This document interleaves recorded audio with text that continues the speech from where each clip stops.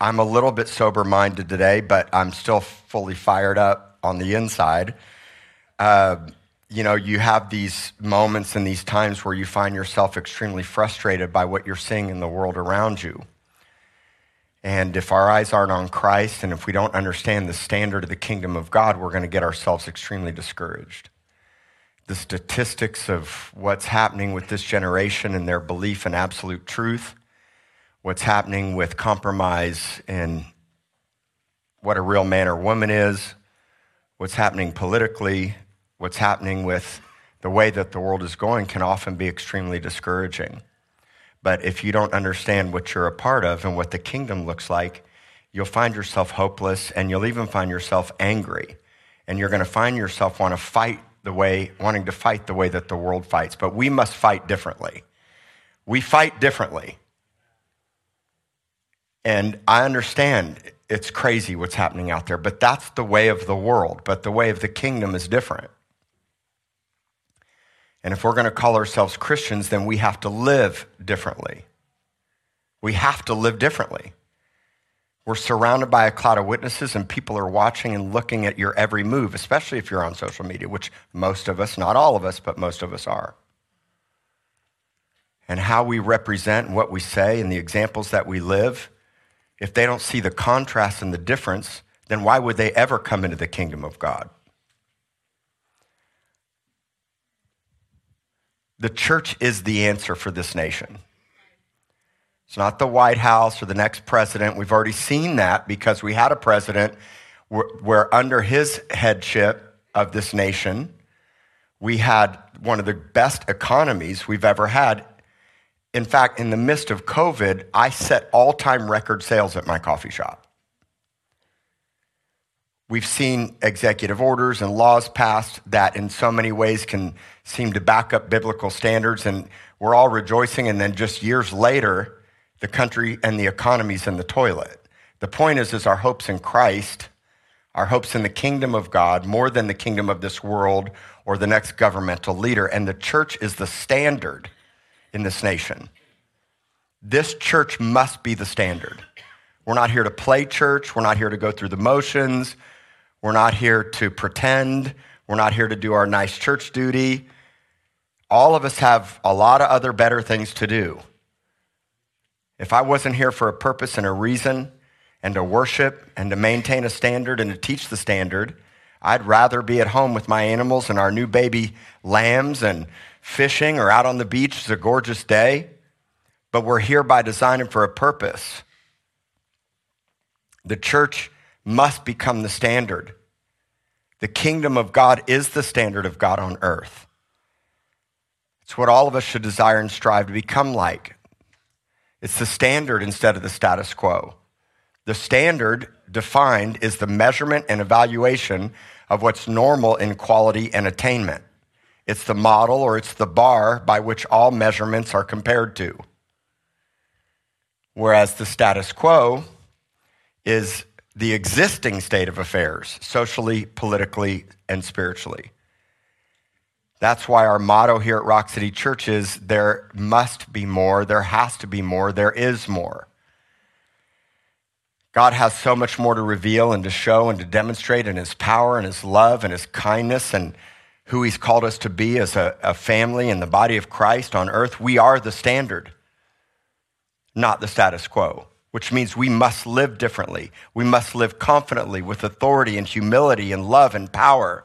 You can be violent, but the violence that we fight with is on our knees in fasting and in prayer and preaching the word and proclaiming the gospel and loving and maintaining the standard. It's not being passive. This isn't passive Christianity. This is aggressive Christianity, but it's different than the way that the world thinks it is. So we are the standard, not the status quo. Let's turn to Titus chapter 2, and I'm going to ruffle some serious feathers today, so prepare yourself because you might want to take some notes. Titus chapter 2, verse 1, and we are specifically addressing Christians, and I'm going to talk to those of you that maybe you're on the outside that are not sure. Maybe you're an atheist, a Satanist. Maybe you've been an unbeliever.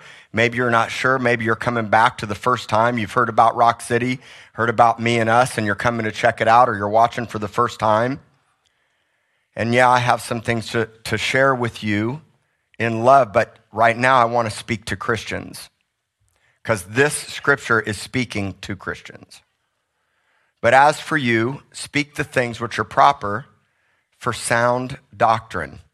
Let's talk about sound doctrine and speaking things that are proper for sound doctrine. We must understand what real healthy doctrine is, what truth versus a lie is. There's true doctrine and then there's false doctrine. Doctrine is the truth of God's word and the set of beliefs that we uphold from it. It's what we believe and teach. It's the truth that we adhere to. There's a difference between true doctrine and false doctrine. Now, the challenge is there are 35,000 denominations in the world today that have different doctrinal beliefs because people have uniquely and individually interpreted doctrine according to how they see it. Rock City Church has a doctrinal statement and a doctrinal set of beliefs that we adhere to. And it's going to be different than the Baptist or the Methodist or the Lutheran church down the street. But you must formulate your own doctrinal understanding of what you believe God's word says, so that you can live to it and adhere to it and follow it and speak it everywhere that you go. Now, there are doctrinal statements across the board that are true no matter what church or denomination that you go to. And there are a lot of lies out there. Simple examples of false doctrinal statements would be that you don't need Jesus, whatever works for you works for you. Jesus is one of many gods, all roads lead to truth. The theory of relativity, whatever works for you works for you. Who am I to tell you? A false doctrine would be that there's no hell, there's no consequence. A false doctrine would be that God doesn't interact in the daily. If that's deism, that God spun the world like a top and whatever happens, happens, and God doesn't actually get involved in the affairs of your everyday life. Deceptive lie. There are premarital sex. It's okay to have premarital sex. We need to test drive the car before we buy it.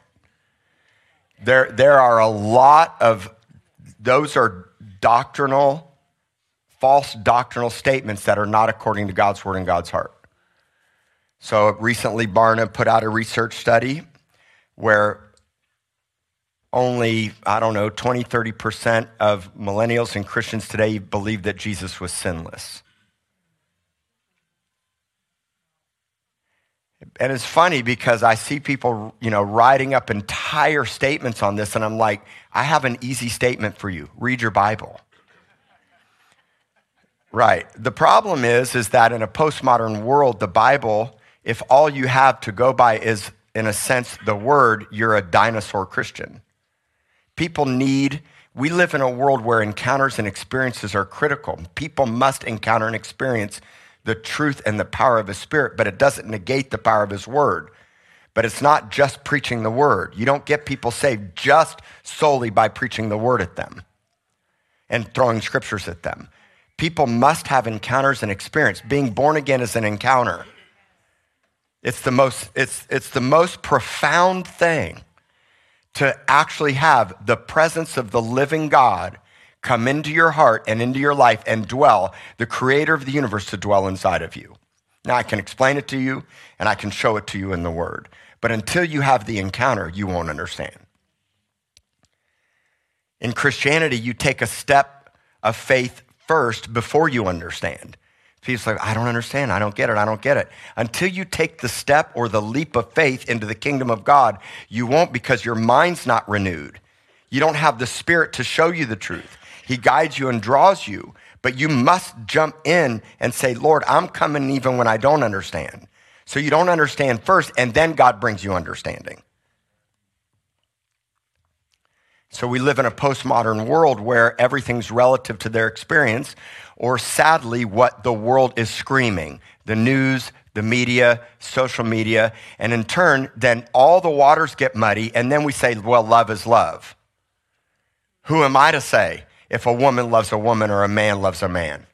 The problem is it's a different kind of love. It's not true agape love, because true agape love would never, ever allow themselves to take, steal, or rob from something outside of God's design. And it doesn't mean that I don't love you. And I've said that many times. Transgenders and gay couples can come here, but they can't come and stay the same. And if they're coming to stay the same, then I'm not preaching an accurate gospel. Would you agree? But where are they going to go if they can't come into the kingdom of God and find a contrast in a family? But we can't let the world dictate what's truth to our children and to our families. The word of God dictates what's truth. This is why you have to have a sound doctrinal understanding so you can speak it. This is why you must understand God's word. 2 Timothy 2:15. You get sound doctrine in your life by reading, meditating, and cross-referencing scripture. You can't take one scripture out of context. People are taking scripture from Leviticus out of context nonstop. Don't trim your beard, don't wear an earring, don't get a tattoo, don't eat certain foods. But the thing is that God's word backs itself up across all the books, the Old Testament and the New Testament. That's why you have to be able to put it together like a crossword puzzle. How many of you like puzzles? Well, I can't stand puzzles, just so that you...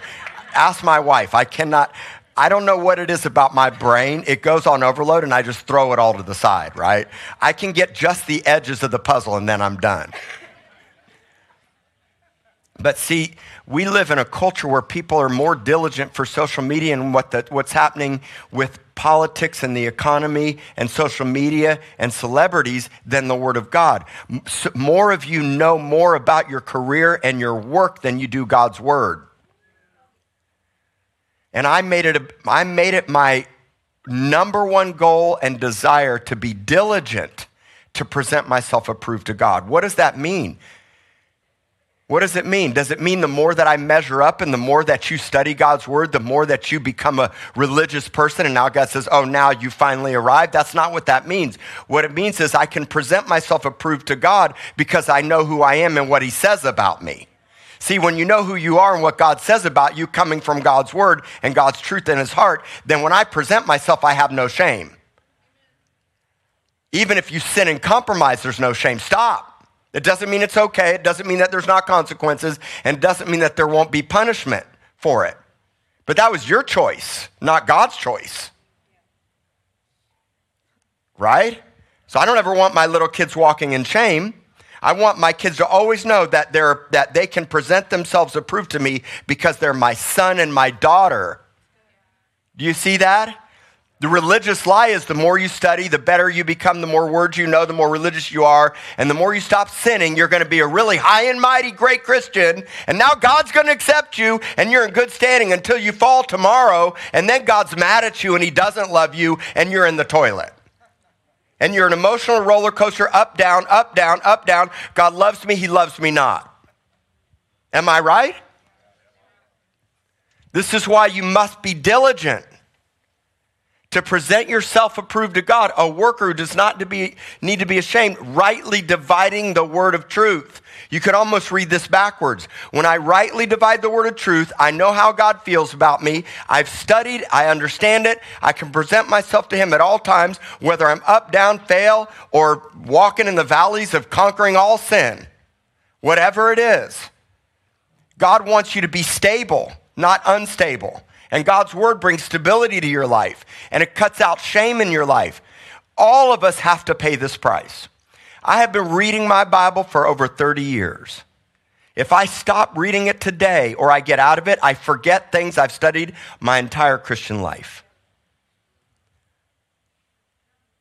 And you bring up a story that you learned in Sunday school, Bible school, Noah, Jacob, Israel, Isaac, Esau, Samson, Samuel.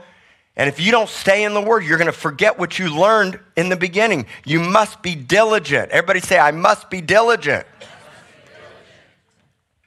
So we start off by understanding the importance of sound doctrine.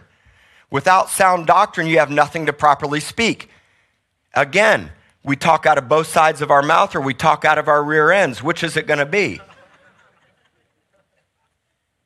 Am I right? Can I shoot you straight today? Listen, without sound doctrine, how can you give accurate guidance? How can you give answers? How can you be discerning? How can you know the Father's heart? How can you have any wisdom in your life about what to do? You can also gain sound doctrinal understanding through other people's teachings, through commentaries, books, and guidance. I'm not against those things. I've learned a lot from other teachers. I've learned a lot from books. I learn a lot from podcasts. But there's nothing like studying the Word of God for yourself. And we live in a day and age where you have more tools than I ever had when I was young. I mean, you can go to the Read Scripture app and watch entire awesome animated video presentations that explain books of the Bible in a way that's like, man, if you can't get it like a child, you can go buy an Action Bible and read the comic book Bible, which we get more out of that Bible many times than out of our normal Bible. But you must be diligent and study. Make it your priority. You must be equipped in these last days, or deception, which is coming on another level, is going to rule in your life or in your kids. You have no authority, no power, no vernacular, no verbiage, no understanding, and the world's going to teach you what to say, or someone else's podcast is going to teach you, or someone else's book.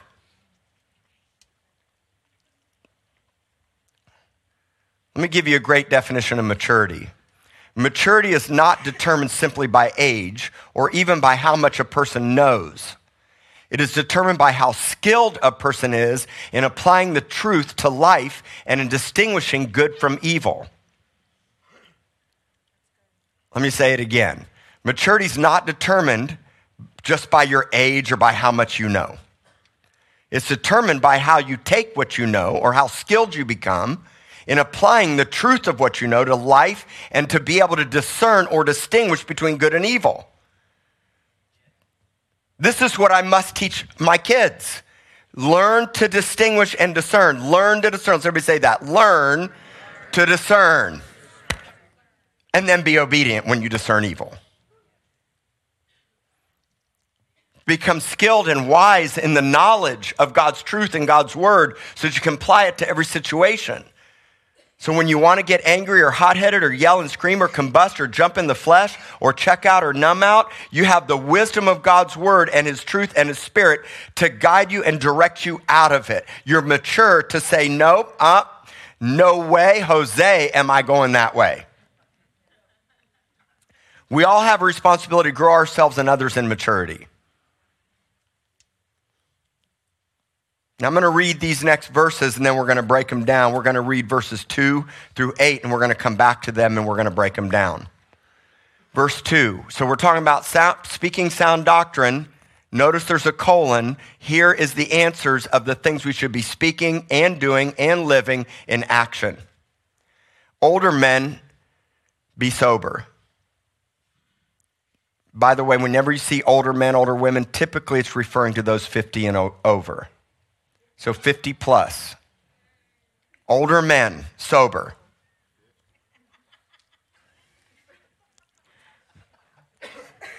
Reverent, temperate, sound in faith and love and patience.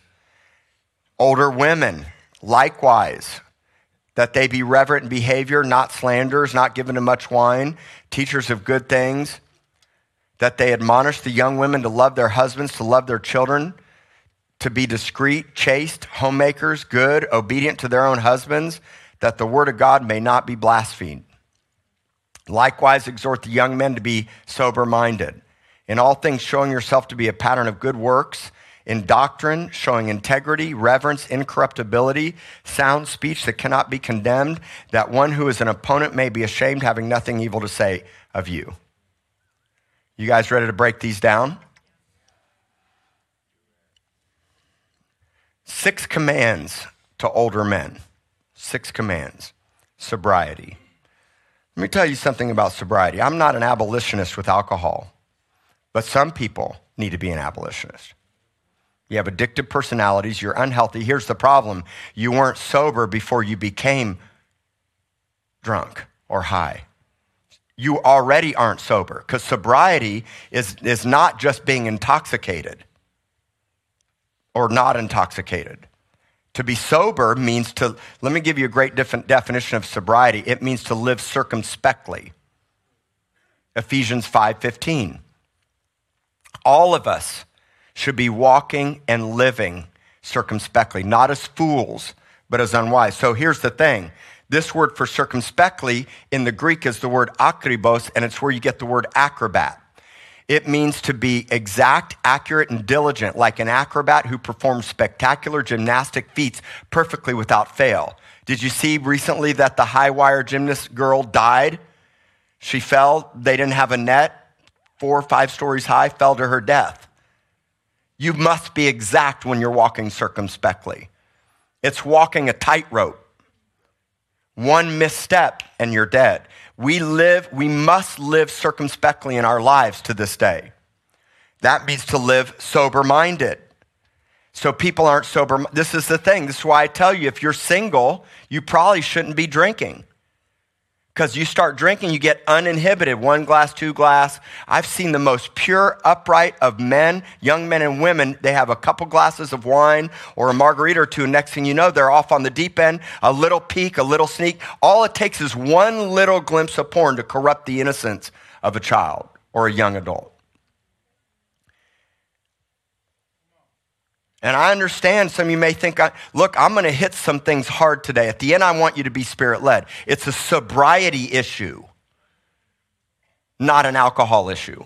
But alcohol becomes the issue when you're not sober-minded in advance.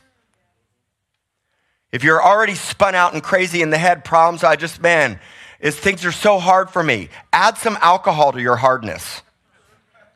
I'm just telling you. And you need to understand, I'm not that weird religious pastor. I think you can have a drink and it not be sin, unless you are an alcoholic and you're crazy in the head and it leads you to a full bottle. Next thing you know, you're a mean man. I just want to let you have, some of y'all have it right now. I'm not kidding. We must be the beacon of truth in this house. The kingdom of God must be the standard of truth. Why are we compromising in the things that and I haven't even got started. We haven't even got started this morning. I'm just telling you right now. I'm just telling you. I get to pick up the pieces. And here's the thing. We will pick up the pieces, just so that you know. We'll be the net. If you fall, we'll catch you. But I would sure like it if you didn't fall. And if you do, we'll be there because there's mercy. But for the love of God, set the standard of the kingdom of how we're to live as Christians. To be sober is not haphazard. It's not reckless. It's not mentally unstable. It's restrained by God and uninhibited by the Spirit. See, people like alcohol because you become uninhibited. But there's a better intoxication. Ephesians 5:18, 3 verses later, says, don't be drunk with wine, but be filled with the Spirit. Because being filled with the Spirit should be intoxicating. But we'd rather have the wine than the Spirit. We don't give ourselves over fully to a better drink, to a better new wine. And I get it, a glass of wine or two for some of us might be nice, but nothing compares to being rocked by I'm up here weeping, worshiping, dancing, looking like a fool, and I haven't had one drink this morning. Thank God. We're talking to older men. Now, one of the things I want to tell you is this one thing crosses all the spectrums of the life stages. You're going to notice a pattern, sober-minded, sobriety. Because if you're not sober in the head right now, then you add anything of this world, any sin, any lies, any deception to crazy in the head, and you'll spin out even more. The next thing for older men, and we're going to go through these quickly, is reverence. What does it mean to be reverent? To me, reverence is humility. To me, reverence is this understanding that I'm submitted. Reverence is this mindset that I'm kind and respectful at all times. I'm esteeming others better than myself. I'm not prideful. I'm not a narcissist. I'm not arrogant. I'm not trying to crush you. I'm not trying to dominate you. I'm not raising myself above you as the mighty man of God. I'm the man of God. You should be submitted. Where's my bodyguards at? Adam, Mark, y'all, Jordan, I need y'all to surround me in case somebody gets too close to me.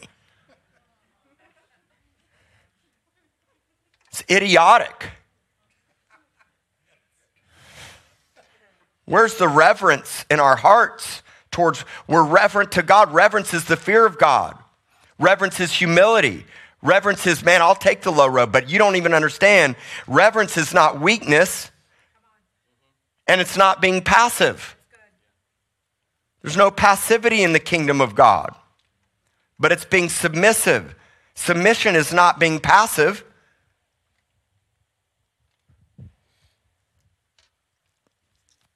Next, we have temperance. Too much of anything is too much of anything. I'm tempered. I'm restrained. I live in restraint. I must teach my children to live in restraint. If they had their way, it'd be entertainment 24/7. All they can think about is fun, fun, fun, fun, fun. And in turn, when it comes to doing anything work, let alone remotely hard, thank God I had a dad. Thank God I had a dad that was like, I don't care.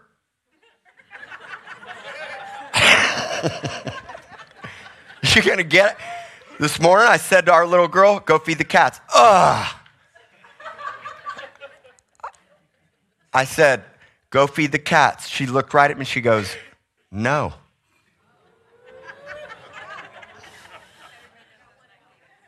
That's not cadence. No, that's right.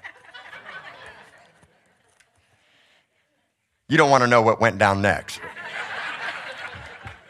Let's just say she's still alive. She's still alive. Next is sound in faith.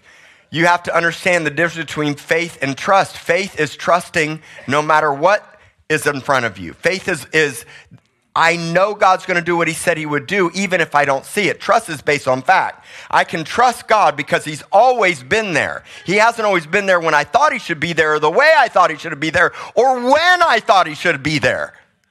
You get that? But you have faith no matter what, and God's always provided. He's always been there. I've been in the brink of death, and the brink of failure, and the brink of foreclosure, the brink of bankruptcy, and God pulled you out every single time. Every time. And even if he didn't and you fell and you fall, guess what? You get back up again and you keep moving. How many successful people today have been through bankruptcy and failure and only made you stronger because they didn't give up? That's faith. So sound, this word sound is 3 times: sound in faith, sound in love, sound in patience. 3 things: faith, love, and patience. It means that I'm going to stay the course no matter what. Yes, do I want to quit? Sure. Do I feel like quitting? Sure. Will I quit? No. Don't be a quitter. Be patient. Trust God. It's in his way and his time, not yours. He's a good God. Let's say that. He's a good God. So you must be healthy. Sound is healthy. Sound is solid. Instead of crazy. Sound, God's not giving you a spirit of fear, but a spirit of power, love, and a sound mind. Now we're going to jump to older women.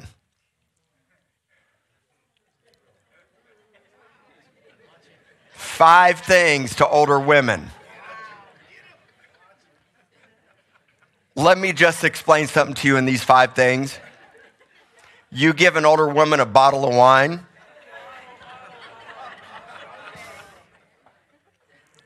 especially if she's on the warpath, it's over.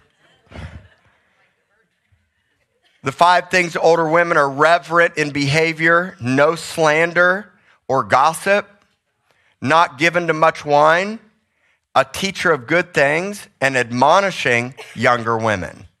5 instructions to every woman 50 and up. You should be reverent in your behavior. Just like the older man And this is across the spectrum, but it's very specific here.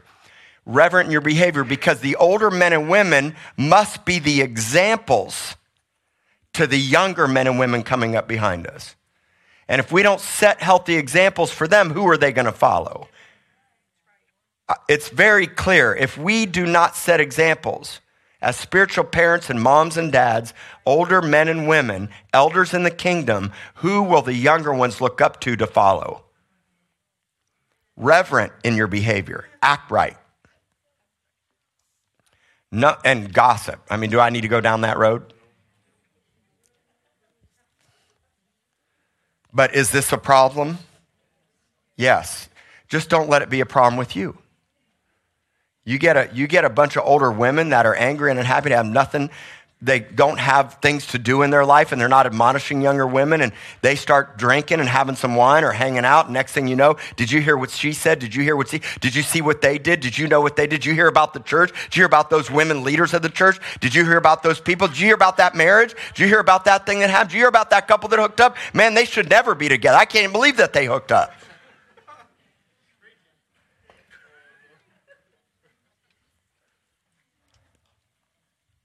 Now, I could really go down this road. Why would anybody ever even gossip in their heart? And then you throw some wine in the mix. So again, I'm going to go back to the reverent behavior and the sobriety in action and in your head. So not giving them much wine, teacher of good things. See, when you're unhappy and you're gossiping and you're drinking too much and you don't have a healthy understanding of reverence before the Lord and for other people, then you don't fulfill the mission and the purpose of God in your life because you're upset all the time. And I'm going to tell you all right now, we're going to give you plenty of things to be upset about in this church. See, because if we would all adhere to the word of God and the headship of Christ with reverence in our life and we'd follow these things, it would make all of our life a lot easier. And it wouldn't have to be so messy. Because it's easy to point out someone else's mess, isn't it? And there's plenty of mess around. But this is God's church, not David Bendett's church. This isn't even your church. He's the Lord of this church. The onus is upon us individually. And then next, not only should women be teachers, they should also be admonishing. Now, this word admonishing is to give encouragement through advice. Give encouragement through advice. Admonishing younger women. So moms, ladies, women 50 and over, make it your ambition through our house fire home groups. We're going to add more groups, get involved in a group. It's in these homes you're going to find so much of this life. This is a monologue, not a dialogue. But all of these discussions in the Word of God will be dialogued in the house fire home groups. You must have people to dialogue with. You have to have somebody. Every woman 50 and over has a call of God to teach and admonish. Now we're going to go to young women. 7 things for young women. Love your husbands. This is not romantic love, but rather a voluntary commitment to their husband's welfare. It's a voluntary commitment to your husband's welfare. Now, there's a whole onus on men and what men should be doing, and I'll briefly touch on that, but we're going to talk about women for just a moment. Christ is the head of the church. And just as Christ is the head of the church, so are husbands the head of their wives. It's Ephesians 5:22-24. If you don't understand this scripture and in the context of the kingdom of God and the Father's heart, then we're going to have unruly wives. Now, listen, men have a whole 8 things. Women have like 1 or 2. Men have 8 responsibilities to be the head of their house, to be the spiritual leader. But a woman is a suitable and comparable face-to-face helper, not side companion, not sidecar sidekick, not make me look good and make me better, right? she has a responsibility to be face to face with me in life and in decision making and in guidance and direction and leadership, but to also honor the fact that God put me as the head over her life. And I must step into that headship spiritually if I'm going to earn that right. I think spiritual headship is an earned right. You want to beat your wife and then tell your wife to be submitted to you because you're the spiritual head of the home? Doesn't work like that. You're going to treat her like a doormat and like garbage? Doesn't work like that. If you want to actually have a wife that's submitted and head, then pony up and be the spiritual leader of your home.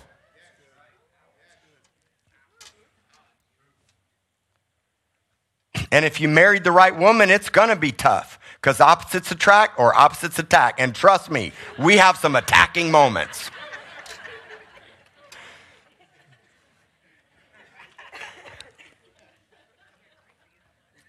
Next is love their children. Now I'm going to move past that one. There's a lot to say about loving your children. Because I really want to hit these next two. Let's talk about discreet.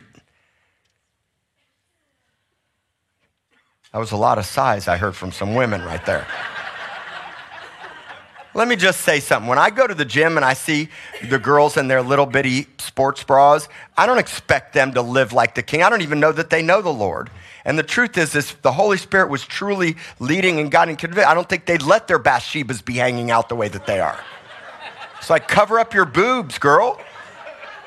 I'm just saying, like, seriously, I'm not mad or angry at them.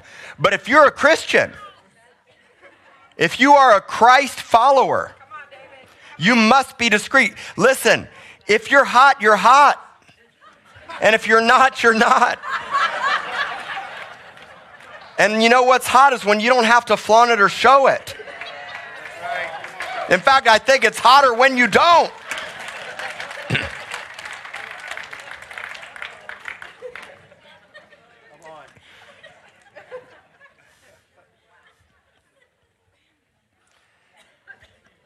To be discreet means I'm silent about something in a delicate nature because you don't have to show it because you know it. Let's just say that. I don't have to show it because I know it. Let me just tell you something about my wife. I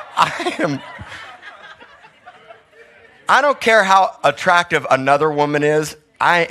She is it for me. The last thing I want my wife to do is to let it all hang out and to try to flaunt it or show it in public because, number one, she doesn't need to. That's a big part of my point. Do I want her to look attractive and look nice? Yes, but there's modesty to my wife, right? So the next thing for younger women is to be chaste. So discreet and chaste go hand in hand. So chaste is, in a sense, it's health. It's not being sexually suggestive or sexually promiscuous, right?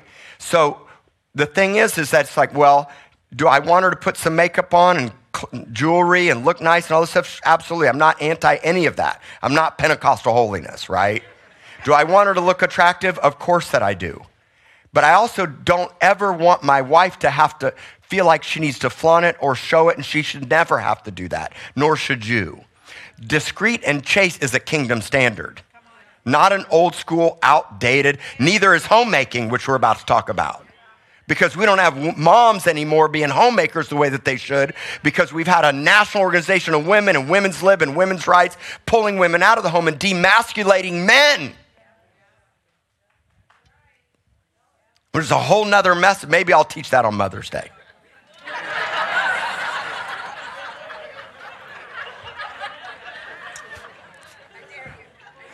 You dare me?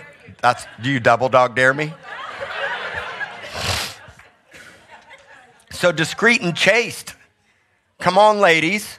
Do I want you to look nice? Yes, but I don't need you to look sexually suggestive. My wife's not wearing low-cut tops and 5 inches of cleavage and a mini skirt. She did at one time. And back then, I really liked it.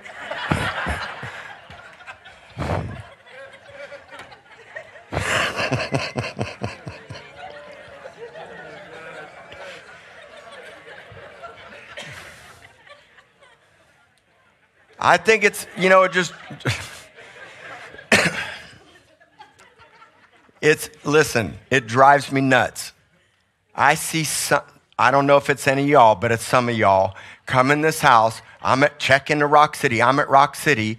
Oh, worship, God is so good. And then the next picture and post I'm seeing, tight mini skirts, tight dresses, girls hanging out. I'm like, what? Hanging out at the bar. Here I am. Shot, picture, selfie. Rock City. It's like,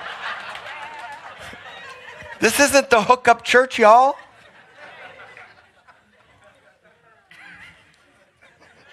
So, man, what's up with that church? And then all the world wants to come to this church. I mean, in some ways, it's whatever it takes, but I'm like,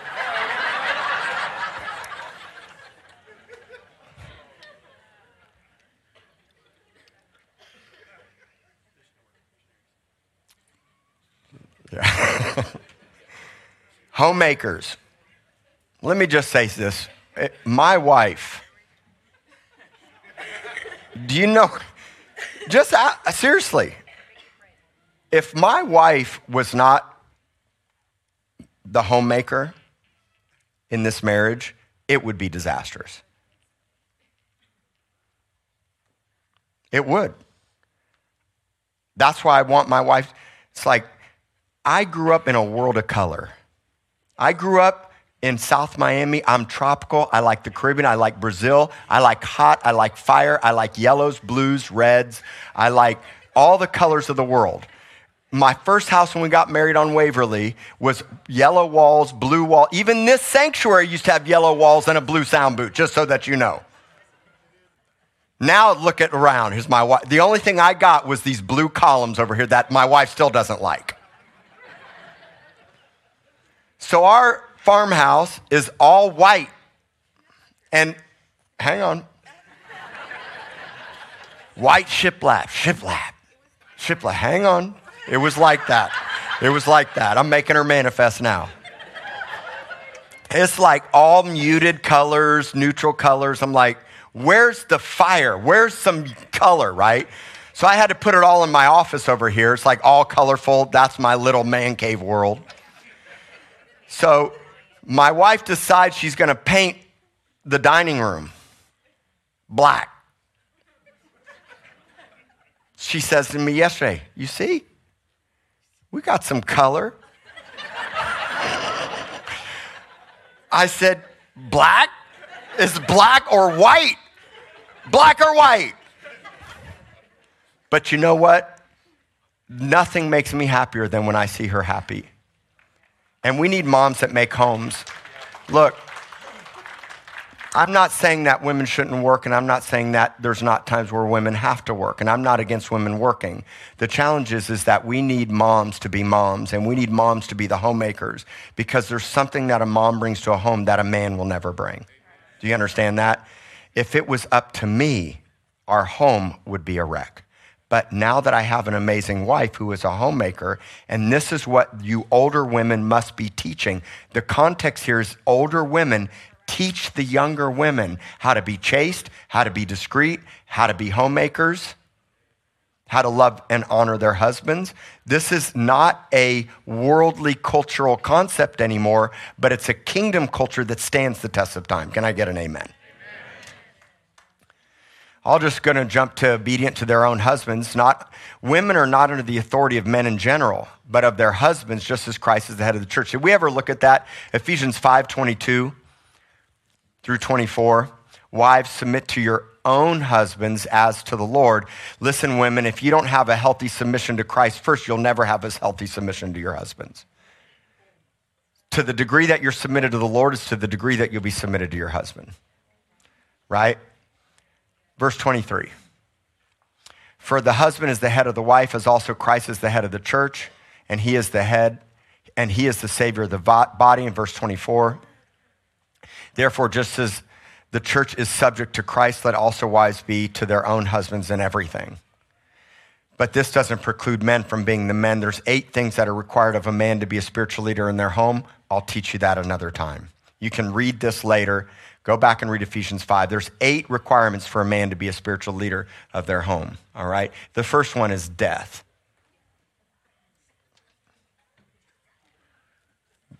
And it's a death. Let me just tell you, it's a death. The Greek word translated obedient is a military term. It's a military term which indicates voluntary submission to the one in authority. You don't do it because you have to. You choose to. If my wife does it because she has to, that's not real love, and that's not the way that God designed it to be. Look up the word obedient. It's a military term of voluntary submission, which puts greater onus on me to be the leader so that she doesn't feel like she has to wear the pants in the family. You got dominant women and passive men that are weak, and then when the man's not being the spiritual leader, the woman will override and dominate the man. Because or you have vice versa, macho men and passive women, or diva women and wussy men.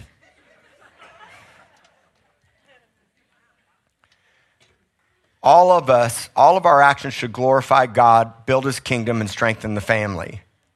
Let me say that again. All of our actions should glorify God, build his kingdom, and strengthen the family. Failure to do this maligns the word of God in a world full of ungodliness, broken families, and pagan practices. All of this instruction is this understanding that God has called us to be sober-minded in thought, truth, and action, to be a pattern of good works by example to the world around us, to walk in doctrinal integrity. Our life must line up with our beliefs. We must stop laying claim to being something and that our actions and our life don't set the example of it. All of us must be reverent, humble, and submissive, not passive. All of us must have incorruptibility. You're either one of two things. You're either corrupt or incorrupt. There's no neutral demilitarized zone. You're either corrupt or incorrupt. Sound speech that can't be condemned. Notice that it says, so that shame comes to those that oppose you. It's like when I live above reproach and I speak well and speak truth, ultimately it's the other person that finds themselves walking in shame because God comes and heaps burning coals on their head and then nothing evil to say about you. Wouldn't it be nice for nobody to have any? Now, people are going to try to slander you. They're going to try to say evil about you. They're going to hate you. They're going to persecute you. They're going to say all kinds of things about you because you're a Christian. Who cares? You're solid in sound doctrine. You understand the word, and I'm a workman that has no shame. Persecute me, lie about me, slander me, whatever it is that you want to do. I need to love you better and not give you a reason to do it.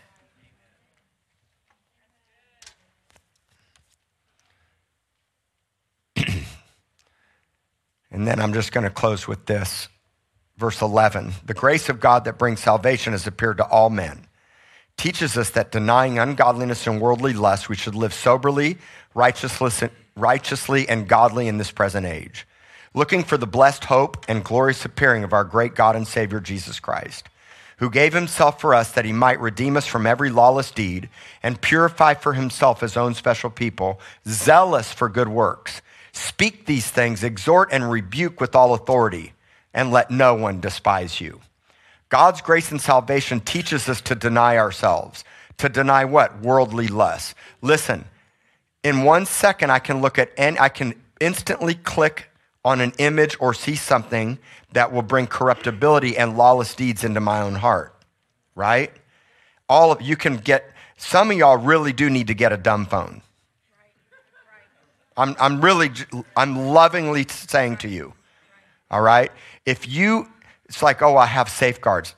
Trust me, when you want something, you'll get around the safeguards. We all know it. It's like, I deleted the apps. As soon as you deleted it, you can add it back, delete, add back, hide your search history, whatever it is. We can all be con artists and hide. You can't hide from the Lord, though. And what I'm saying to you is God's blood, this is the essence of the gospel. The cross and the blood redeems you from law. You've been redeemed from lawless deeds. Don't go back to them anymore. And whatever it takes. Everybody say whatever it takes. Are we looking for God to appear? We must be looking. You said, where's God at? Well, he's all around if you're looking. Christ gave himself to redeem his purchase. He bought you. Say, he bought me. He bought me with a price. He bought me with his blood. He bought me with the cross. He bought me with his life. This is the gospel. So once you get redeemed, you don't have to live contrary to all the things that I just taught you. You don't want to let him hang out anymore. You don't want to be women's lib like the world. You don't want to dominate your husband. You want to be chaste and discreet. Look attractive, look cute, look nice, but you're not trying to win some guy over. You're winning over the heart of the Lord. And what if you were a remnant that wasn't like the rest of the world and you lived differently and God supernaturally brought your husband and wife in a way that you least expected it? That's Ashley and Alex's story. She comes from a conference, been at IHOP, been in prayer, submitted her life. Alex is serving here as our usher team leader, living for Christ. Both of them are healthy and strong. They show up to worship the Lord and bam, like napalm bomb is what their marriage was like.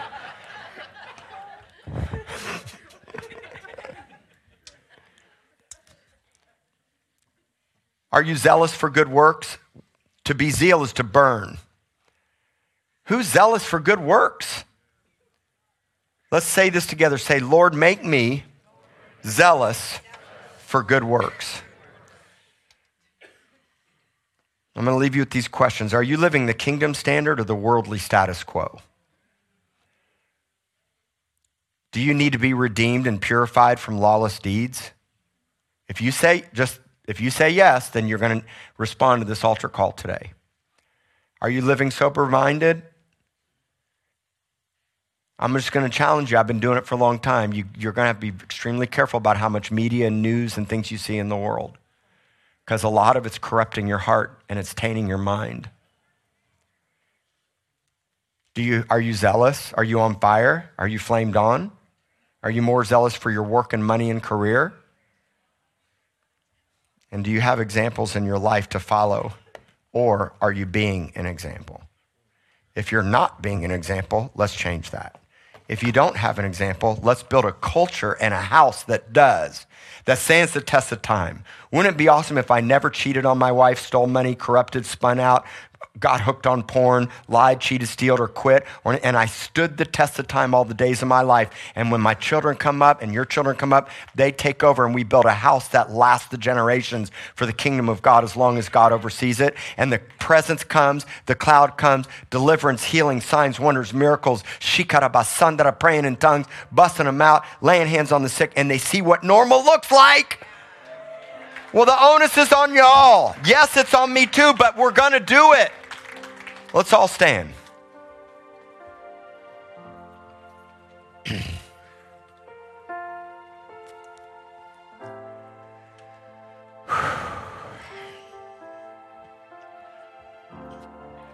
Now, because of time, we're just going to pray over this whole sanctuary. It's going to be one big altar call. God can touch you right where you're at. When we move to the new sanctuary, we're going to have more time. All right? I'd love to do a big altar call, but we have a lobby full of people and another service. So what I need you to do is trust that God can touch you right where you're at. I guarantee you I said something for everyone today. I guarantee it. Guarantee it. Okay? So just close your eyes for a moment.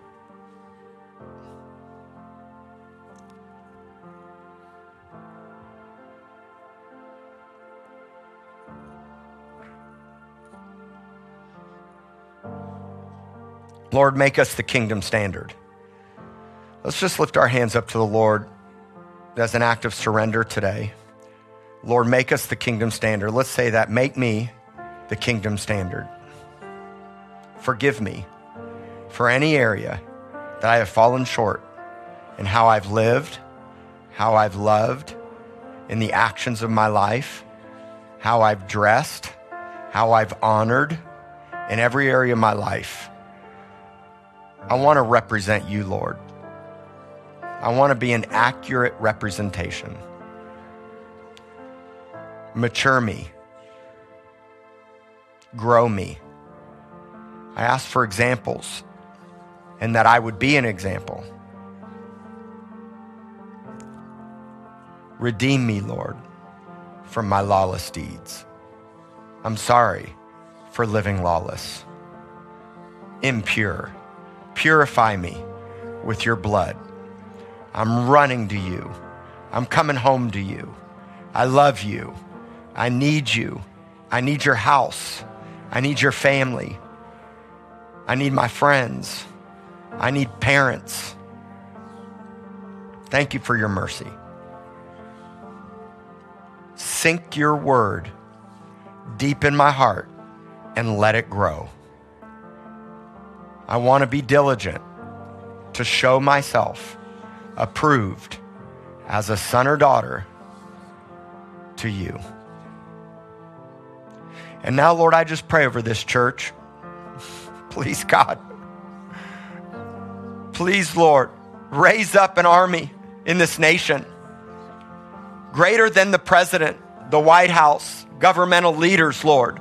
Let the kingdom of God be the standard in your church today. Raise up those who will speak, teach, rebuke with all authority. Make us one, Lord, as a mighty army in the body, all over this city and nation, God. Shift this nation, Lord, through the body of Christ. God, as we go headlong into the elections next year, as our nation is spinning out of control, Lord, I thank you that you've raised up another nation. He's raising up another nation, beloved. He's raising up another nation. We will not be silent. We will not be silent. We will not be silent. Say it, I will not be silent. So, Lord, I thank you that you grant us boldness by your Spirit to love well, act well, and to represent you well. And I bless this church and everyone coming and everyone going. From this day forward, Lord, let the cloud of your presence and an open heaven and encounters rock our world night and day with sound doctrine to back it up. In Jesus' name, amen. I love you all so much.